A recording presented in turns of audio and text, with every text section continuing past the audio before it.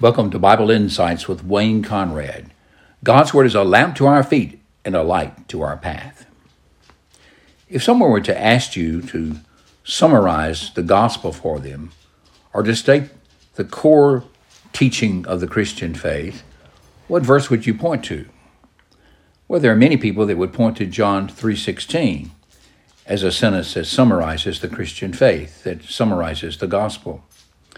Now, that is a glorious passage of Scripture, but it does not, standing alone, summarize adequately the gospel or the Christian faith. But it's a very important verse, and it's one that we love. So let's look at it together, and let's look at it in its context. Here's the verse. For God so loved the world that he gave his only begotten Son, that whosoever believes in him will not perish, but have everlasting life.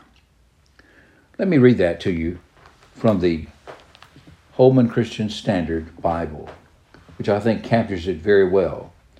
For God loved the world in this way, or in this manner. He gave his one and only Son, that is his unique Son, so that everyone who believes in him will not perish, but have eternal life. Now, I said that's a great and glorious passage of Scripture, but it doesn't contain the whole gospel.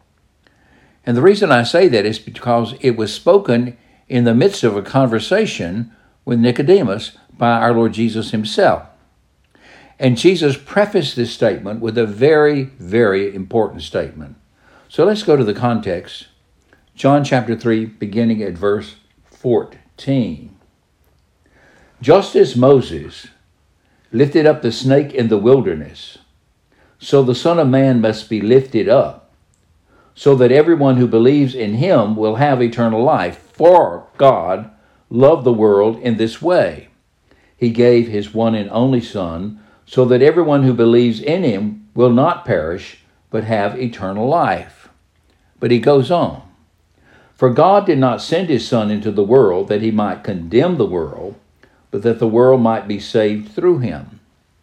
Anyone who believes in him is not condemned, but anyone who does not believe is already condemned, because he has not believed in the name of the one and only Son of God.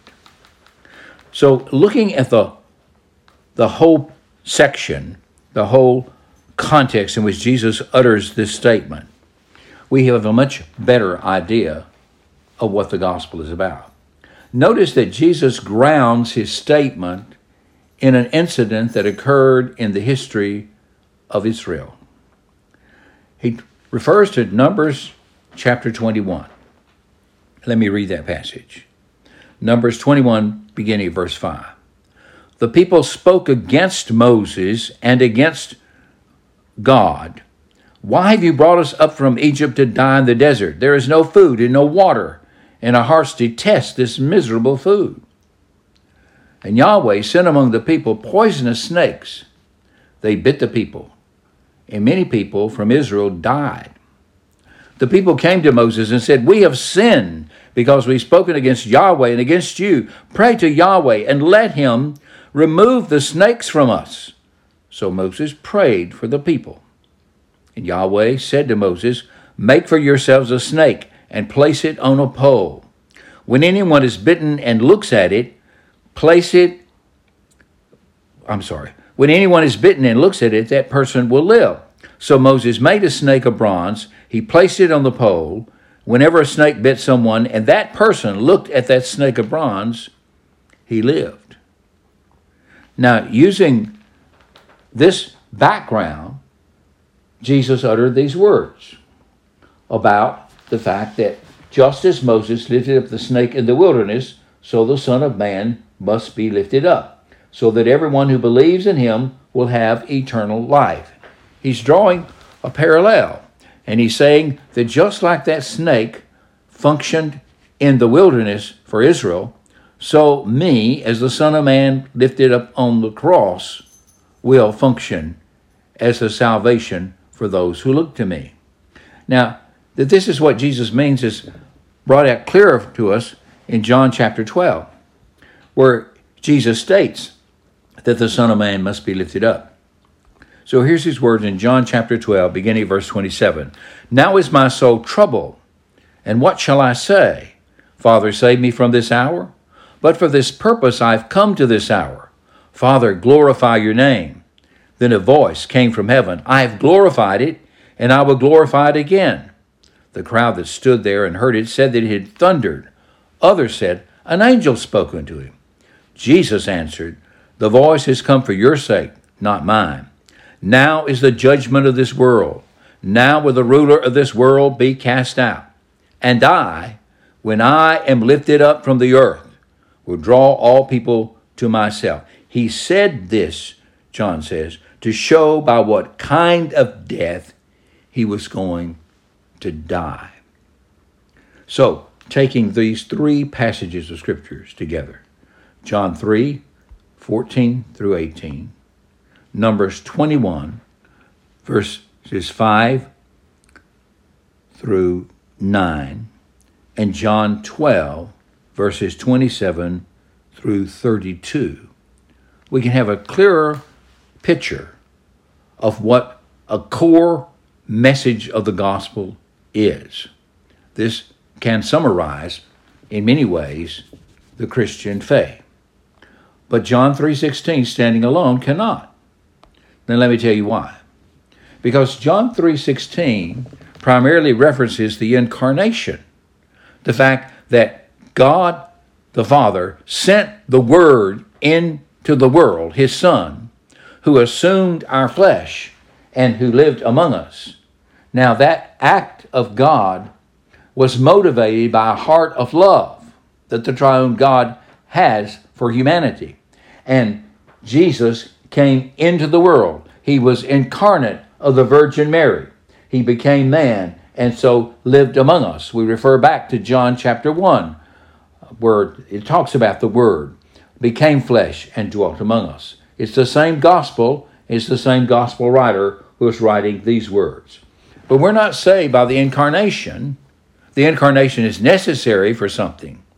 We're not saved by Jesus' life. His life was perfect. He was sinless and holy.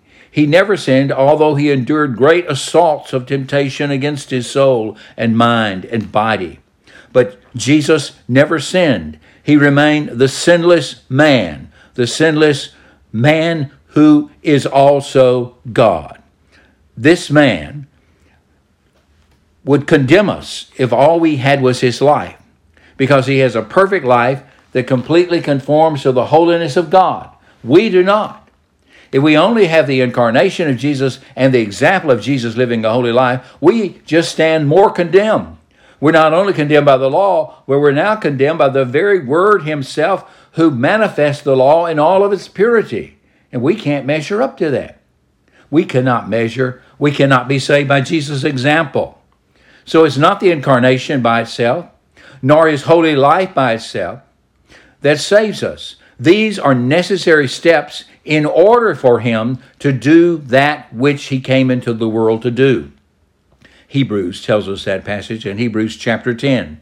We're quoting from Psalm 40. Jesus says to the Father, a body have you prepared me. And he goes on to talk about that body being sacrificed to God. The sacrifice of Jesus on the cross is what's absolutely necessary for the salvation of man. Let's look at John 3:16 and these other passages and see what must be included in our understanding of the core gospel message. Well, we must understand a great truth about God, and that is God is the creator. God is the one to whom we must answer. God is the great standard for his universe. God is. And secondly, God, though he has no necessity to have creation, still he made humanity. He made the world in which we live. And he has a heart of love for his creation. He has a heart of love for lost humanity. So the motive of God's sending his Son into the world is a heart of love. But this is not indiscriminate love. It is very particular love. And so the passage is not saying that he loves the world just so much is saying this is the manner or the way in which God loved the world. He loved the world to the extent that he sent his own son into the world. And his son came into the world on a mission to save people. But what kind of people? Were there people who are rebels? There are people who are sinners. There are people who have violated his laws and flouted his authority. There are people who are condemned, who are on the way to death. The moment we arrive in this world, we begin our process toward death. We're sinners who sin. So it talks about God, and it talks about God's motive to save people. It talks about sin and its effects.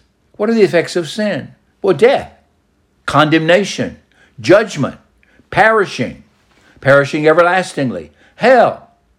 That's the result of sin. That's the effects of sin. This is just like the story of the wilderness. Think back. The Hebrew children on their pilgrim journey began to complain against Moses, God's leader, and the one whom God has chosen to take them to the promised land.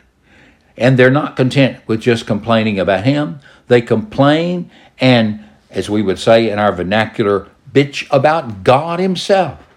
They are just all over about what they are complaining about. And so this was sin, and it has an immediate effect. The sin causes death, and God sent a plague to the people. He sent poisonous snakes in the midst of the camp, and the poisonous snakes began to bite people, and thousands began to die. Sin brings its effect. Its effect is death, condemnation, and judgment. But now notice that the passage in John 3 tells us that we come into the world condemned. You see, you don't have to wait until you commit a conscious sin to be condemned. You come condemned. You come as a condemned sinner because we are descendants of Adam, because we are born with a sinful nature. Because we have a sinful nature, we sin. We are born condemned. We are born already under the judgment of God, and we earn damnation by our own sins, which are multiplied all the time. And here's the big one: by our natural state of unbelief in God and unbelief in his Son. That's what the Scripture says. God did not send the Son into the world to condemn the world. Why not? Because the world was already condemned. He came into the world that he might save those in the world through his Son. How does he do that? Well, anyone who believes in him is not condemned. But if you don't believe in him, you remain condemned. You're already condemned and you remain condemned. Why? Because you've not believed in the name of the one and only Son of God. So the Son of Man descended.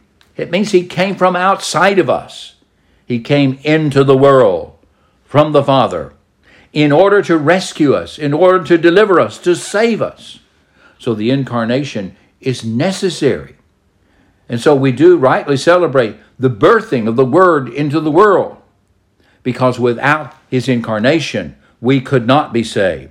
But the incarnation must lead to its intended purpose, which was that he who is the righteous and holy Son of God would offer himself up on behalf of sinful people to death on the cross.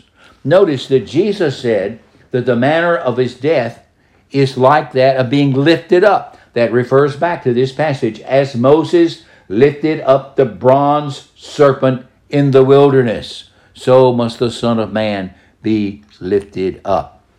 This is speaking about death on the cross, bearing the punishment, the damnation due to us sinners. And so Jesus speaks about that in John 12. But not only is the Son of Man lifted up on the cross, but he is lifted up from the grave and then lifted up into heaven, ascended as the resurrected Lord. You see, a Messiah who dies and perishes cannot save anyone. A dead Savior is not a Savior. He's just a victim to death. Our Lord did not remain dead. He rose on the third day. This vindicates that his death was the punishment due to our sin, and that the Father has accepted his sacrifice on our behalf. These are facts of history. These are the facts of Christ's life, but we must do something about it. What we must do about it is that we must believe it. We must believe the Word. We must believe what God has done in Christ for us. We must put our trust in him. How did the Hebrews escape the punishment of the snakes? If the snake bit them, Moses said, "You look to the bronze pole." Now why? Because the bronze pole had on top of it the very snake that was biting them, the one that was inflicting judgment and punishment upon them. That's why and how we look to Jesus. Jesus on the cross is bearing our punishment. He's bearing our damnation. He's bearing that which is due to us because of our sin and our behavior toward God and our attitude toward God. He bore it in his own body on the tree. He paid the punishment so that we might be released from the poisonous effects of this sin that has infected us, that we might be delivered. How do we look? We look by gazing upon him. Now, to gaze upon the bronze snake means you put your eyes on him and you fix it on him. Fix it on the snake. And those who looked lived. And when those of us who hear the message of Christ look in trust, we believe God's promised remedy in the Lord Jesus Christ. And so we look to him, the very person of our Lord. Turn your eyes upon Jesus. Gaze on him in utter dependence for him to do for you what you cannot do for yourself. All who believe in Jesus like this will have eternal life. Look and live. This has been Wayne Conrad with Bible Insights.